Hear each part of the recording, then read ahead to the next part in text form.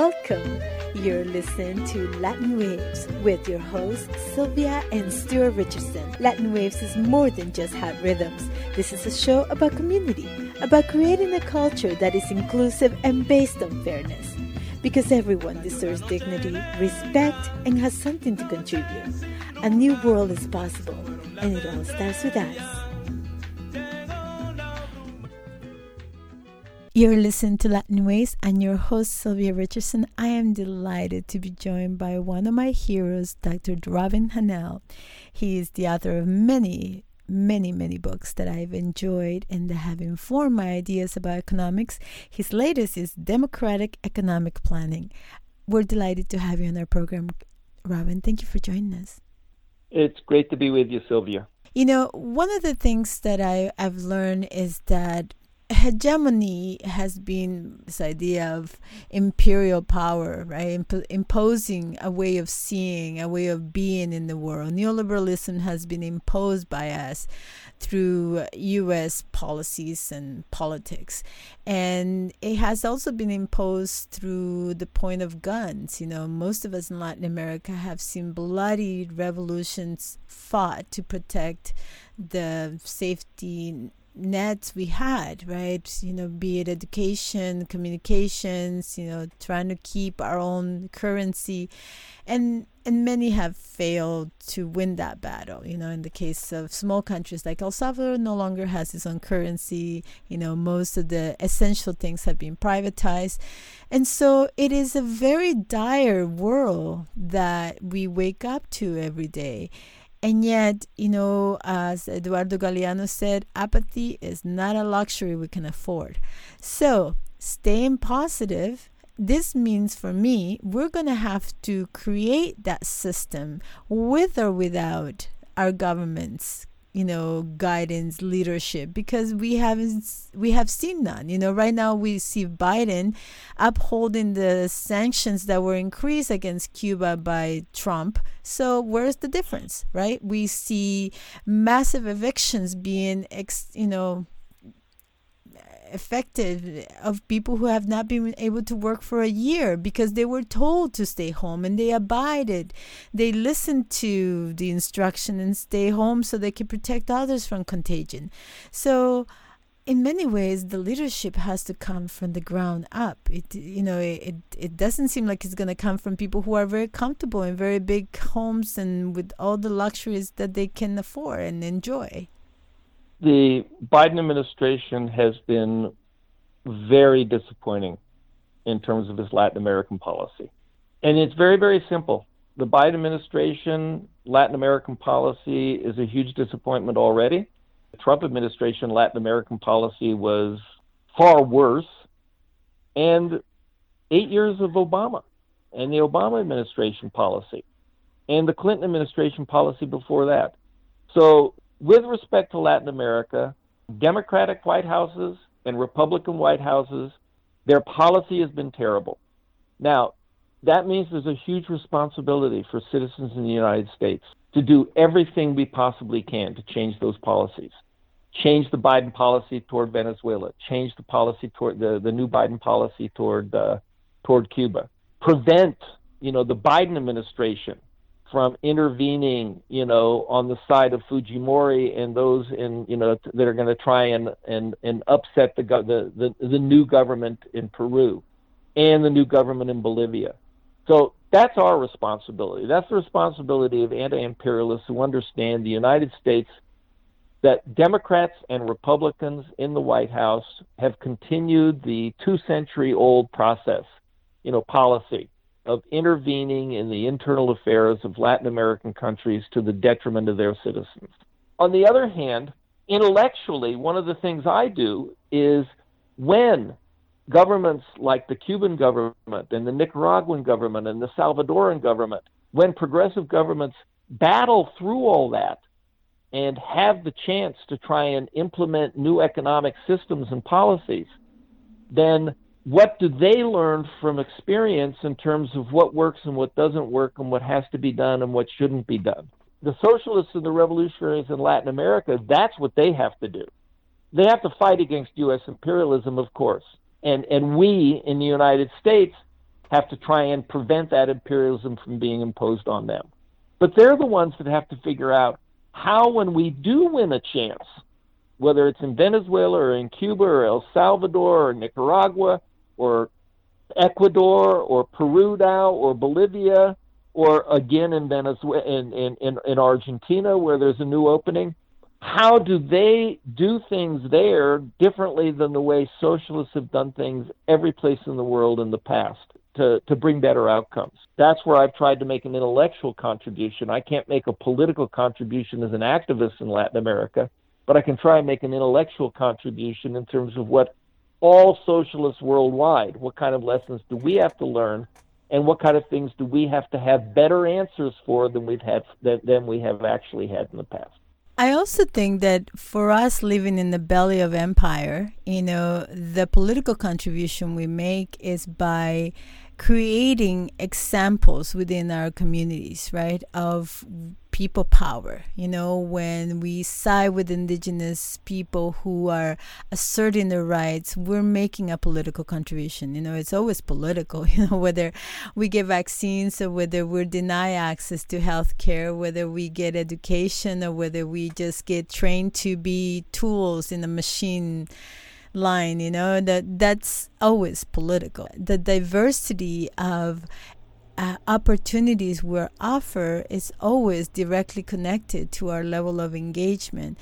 And some people are completely denied even access at the door. Indigenous people here in Canada have been denied even the right to defend themselves when they're being completely aggressed by the government against acts of genocide that took place in this country. They couldn't even take them to court because they were prohibited from fundraising to get the legal defense to go. So, there is a history, that we all share and is drenched in blood. And, that can only change when we are willing to look at it and say, okay, this is what we have. How do we change it? So one of the things you point out is that climate change has, unlike all other social movements, we always think, oh, we didn't get it done this time. We'll try again. There'll be another wave. That's right. Try again is what we've always had to do as humans, in terms of trying to improve our social institutions. I do think the analogy of we can give ourselves incomplete is the appropriate analogy. And what we must realize is nature isn't going to give humanity an incomplete. You're going to have to get it right.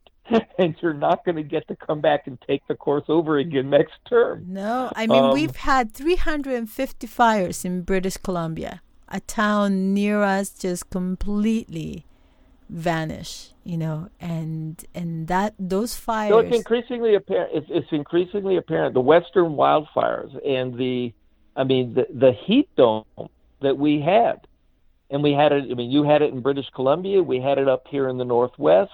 And that heat dome is completely and totally unprecedented. All the signals are there. That part people are waking up to. Now, there's a segment of the population that's in total denial about it. I mean, they watch Fox News and they listen to Trump and they listen to the fossil fuel companies and they just are complete victims of. But for a majority of the population in Canada and the United States, the signals are very, very, very, very clear. And I am not hopeless that even prior to overthrowing our terrible economic system, we can avoid the disaster. And that's one thing I wanted to say, by the way, that one of the things that I'm very proud about in the new book is that looking forward, if we want to design a desirable economy for the 21st century, one of the things that has to be different about that economy is it certainly has to be a lot better about dealing with environmental issues and climate change than designing a desirable economy in 1800 would have been. There we didn't have the crisis upon us. So there's a lot more specific material on how do you manage in a planning process, in an annual planning process, how do you manage to make sure that people are going to be taking into account the environmental costs of everything that they're doing, not just how difficult was it to produce the good for somebody working at the machine.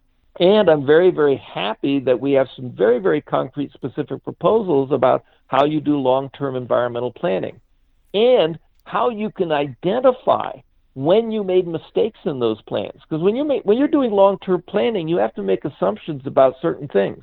You want to design the procedures so that you have the best process for making the best guess you can. But you, more importantly, want to design procedures so you will be able to identify mistakes you made, which you will inevitably make, and figure out how you can make adjustments. And that's the kind of thing we have to do when we do in long-term environmental planning. And there's an awful lot of specific proposals in the new book that never were in anything else we were able to put out there before. By the middle of this century, or the end of this century, we're going to need an economic system that handles the environment sensibly. So that's an intellectual project at this point. The problem is, to get to the point where we can even do that, we're going to have to prevent climate change. And that means we're going to have to prevent climate change in a largely capitalist world. Yeah. And I think it can still be done, but that's the emergency fight. That's the wildfires that are coming for your community, and you better figure out something to do about it. Yeah.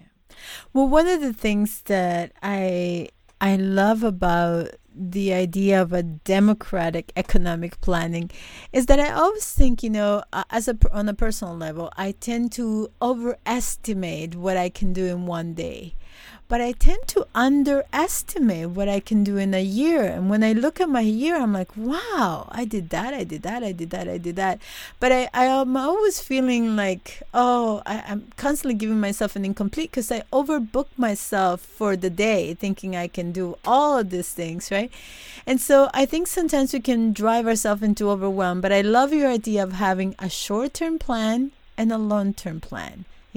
Having things that allow us to look at our short-term plan, reevaluate where we went well, what worked, right? Work with what's working, and then, adjust our long-term plan as needed. And one of the things that I need to ask you is, in a democratic planning system, we must include social determinants of health, whether it be eradicating poverty through a universal basic income where everybody has a basic to meet their basic needs, where we have a health care that meets everyone's needs regardless of their ability to pay, and where everybody has a home, a place to sleep, because then when you're not vulnerable to the elements and everything, you're more likely to be creative and conductive, to be productive in some way to your society and to yourself, right? We make very clear in the new book that a public health care system where basic health care is provided free of charge is simply an absolute, it's an absolute requirement for a desirable society and desirable economy. And there's no reason it can't be done.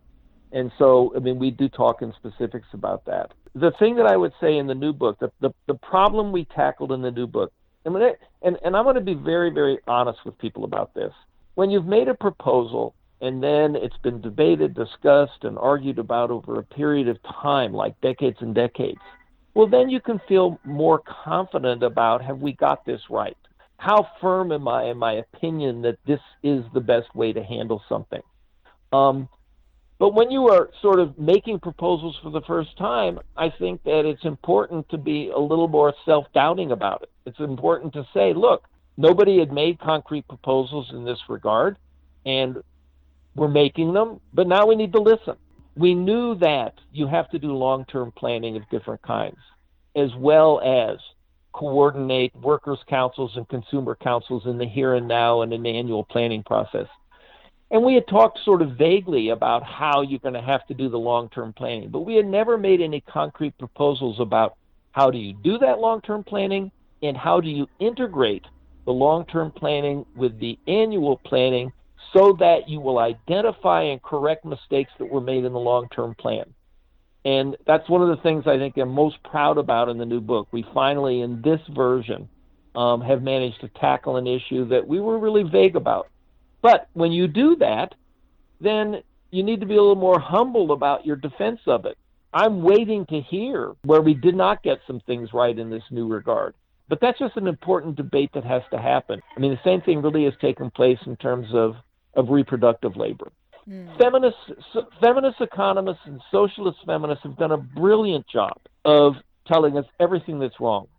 with how it is that we currently are handling under neoliberal capitalism, reproductive labor, how it's unfair, how it generates gender discrimination of all sorts of kinds.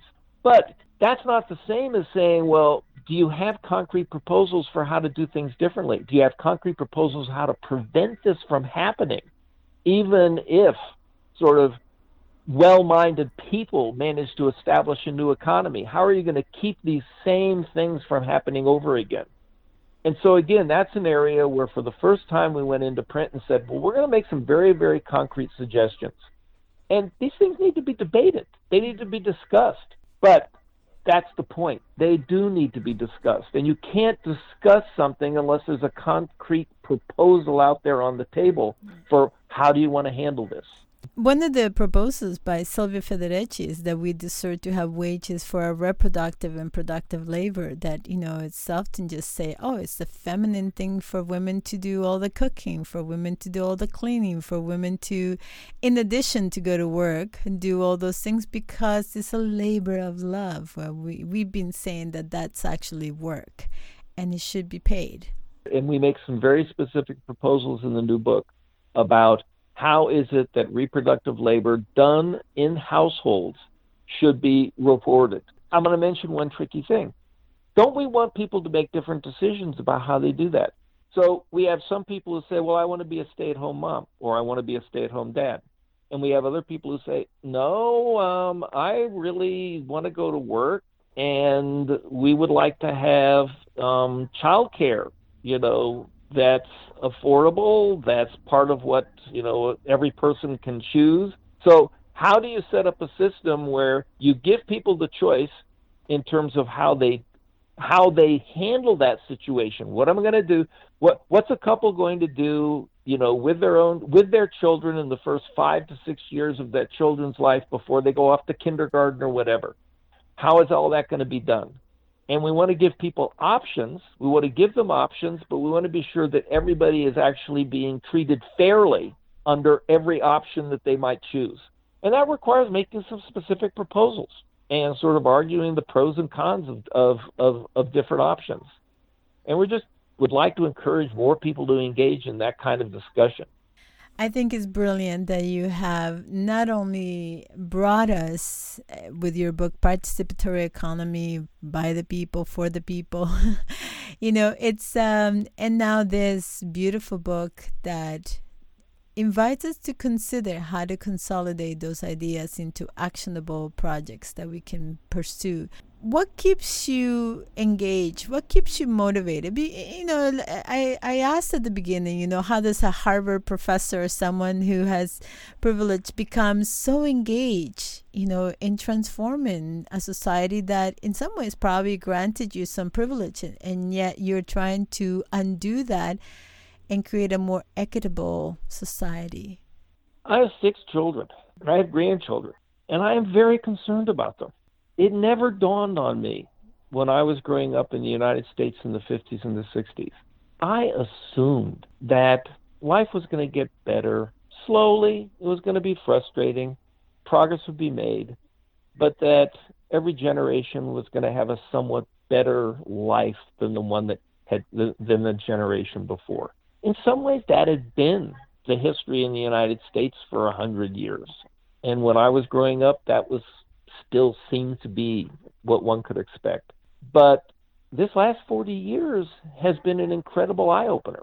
I always thought the problem was there will be progress, it'll just be painfully slow. And what I've now had to realize over the past 40 years is presuming progress, you can't presume progress. We have had 40 years in which we have gone backward, in which the standard of living for the average American has not gone forward at all. And now, in many ways, it is far worse than it was. And so when I look at what my children and my grandchildren can expect, there's a kind of a desperation about it now, which is you can't just blissfully assume that your children and grandchildren will have a better life than you did. It's got to be fought for. It's not just going to unfold by itself. And there's some near disasters around the corner that have to be prevented for us to be in a situation where we can move things forward again. And I would argue that none of us can do it alone. We have to come together. No, absolutely not. And socialists have a tremendous amount to contribute, both in the short run and the long run. In the long run, I think we are the ones. I do think that socialists and democratic socialists still are the ones who have most to contribute about how do we actually systematically change how we go about doing things so that our children, grandchildren, and great-grandchildren can have better lives than we've had. So in that regard, I think the socialists still have a lot to contribute if we learn lessons. If we learn lessons and we actually get down to sort of discussions about concrete proposals with pros and cons that are discussed about how we suggest things be handled. But there's a tremendous amount of fighting that's gonna have to go on and be successful in order to land us in a position where we can move on to those things. In the past, it's always been in Latin America where we had the chance to go on to those other things, whereas here in the United States, we've never been in that situation. We have yet to be in a situation where we can go on to a systemically different kind of economy.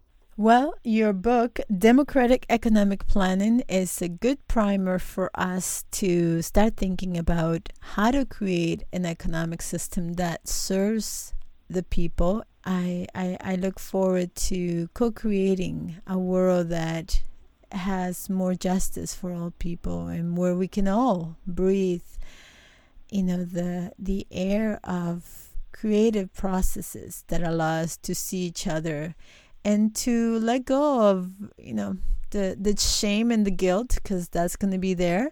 We didn't invent empire. We live in the belly of empire.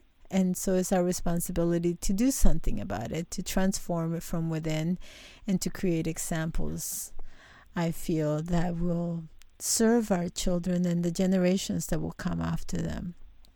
Well, Sylvia, I appreciate you and all you do in that regard. That's what all of us need to basically just keep asking ourselves. Am I doing what I can? One of the things that I've learned over the past 40 years as a leftist is that we leftists spend a lot of time beating up on each other about, well, but you're not doing such and such, or I'm working on this and you're not working on that, and that's what's wrong with you. There are plenty of tasks that need to be done, and people are going to need to do them for a long, long time. So my personal approach to this is go ahead and pick the ones that you're most comfortable with, do the things that you can sink the most energy into, and where you think you can make the biggest impact. There's plenty of work out there of all sorts of different kinds, enough to choose from. Whether it's doing a radio show, or it's sort of working on economic theories of planning, or whether it's demonstrating on a corner for Black Lives Matter, go ahead and embrace the cause that sort of resonates with you and the activities that you're most comfortable with. And don't worry too much about whether or not, should I be doing something a little bit different? And certainly don't let somebody guilt you into thinking that, well, if you're not doing exactly what I'm doing, then somehow there's something wrong with you. That's right. I think if we all take that approach, we'll just all be a lot more successful in building the kinds of movements we're going to need. Yeah. And I would say that we need to dance more. We need to gather more. We need to share stories and laugh more. It doesn't have to be a serious movement. One of the things in Latin America is that in the midst of bombs dropping, we still had parties. We still had birthday parties, and grandma's birthday was happening. We all went and had music. It's life continues. As soon as you realize that it's a long haul, then I have to come up with a plan about my life that where I can sustain this for the long haul, and that includes joy, and that's exactly what you're saying, and I couldn't agree with you more. That one of the ways we lose is that people come into the movement in some way, they throw themselves into it with a blind fury, and they burn out. Another thing we need to do is to keep people active for their whole lives. The oppression is what pushes people into activism. And we need to organize activism so it can be sustained over lifetimes and that people don't burn out. Because otherwise we don't end up with enough activists. Yes, I know. It's that simple. I agree. sustaining our life force is as important as sustaining our social movements. So thank you for that. I appreciate you so much. And thank you for your beautiful book, Democratic Economic Planning. How can people access your book? It's published by Routledge. If you go to the Routledge website, you can get it there. I know a lot of people don't buy things off Amazon. I'm not going to tell you whether you should or you shouldn't, but it's available on the Amazon site too. Now, I'm going to warn people, this book has some heavy economic material in it. And the reason for that is that I do believe that socialists, people who are socialist activists and socialist politicians, are going to need economists to help them in organizing sort of economic institutions and processes. This book is addressed to economists saying, look, if you want to play a useful role in a desirable economy, this is the kind of stuff that you're going to have to grapple with and you're going to understand. And I'm going to have to prove to you that this works. The book can be read by somebody who's not an economist without a lot of economics training. You just have to skip the parts that you obviously need to skip. You need to skip them or skim them. It's perfectly possible to read the book without being a trained economist. But I just want to warn people that this book is primarily written for those of us who are economists who hopefully at some point will become useful as economists working in a desirable economy. It's by Routledge, and it came out, I think, on June 1st, for the first day it became available. And you can get it through Amazon. If you just go onto Amazon and go books and put my name in there, it'll pop up. But you can also go to the Routledge website. Oh, there's one other thing I should mention. I work now with some people all over the world on sort of various projects and ideas associated with participatory economics. And I mean, these are people in Finland and Sweden and England and Ireland, people in Spain, people in Uruguay, and there's a new website that this book is available on, and all sorts of other materials and all sorts of other information, including a forum, a discussion forum. And that new website is www.participatory-economy.org. And it's a real treasure trove of just materials, discussion forums, and things that, that people might be interested in, that having to do with debates and discussions about what does a more desirable economy look like. Beautiful. So that's www.participatory-economy.org.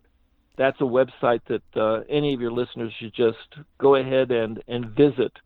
Thank you again for being with us, and thank you for the richness of your activism, your brilliant intellectual engagement, and all your amazing contributions. Thank you again for being with us. Great being with you, Sylvia. Stay safe. Take care. Thank you for listening to Latin Waves. Latin Waves is an independently produced syndicated radio program made available for free to campus and community radios, and also to the world at latinwavesmedia.com. Please visit the website to hear previous shows, hear about upcoming events, and consider becoming a member for as little as $1 per month.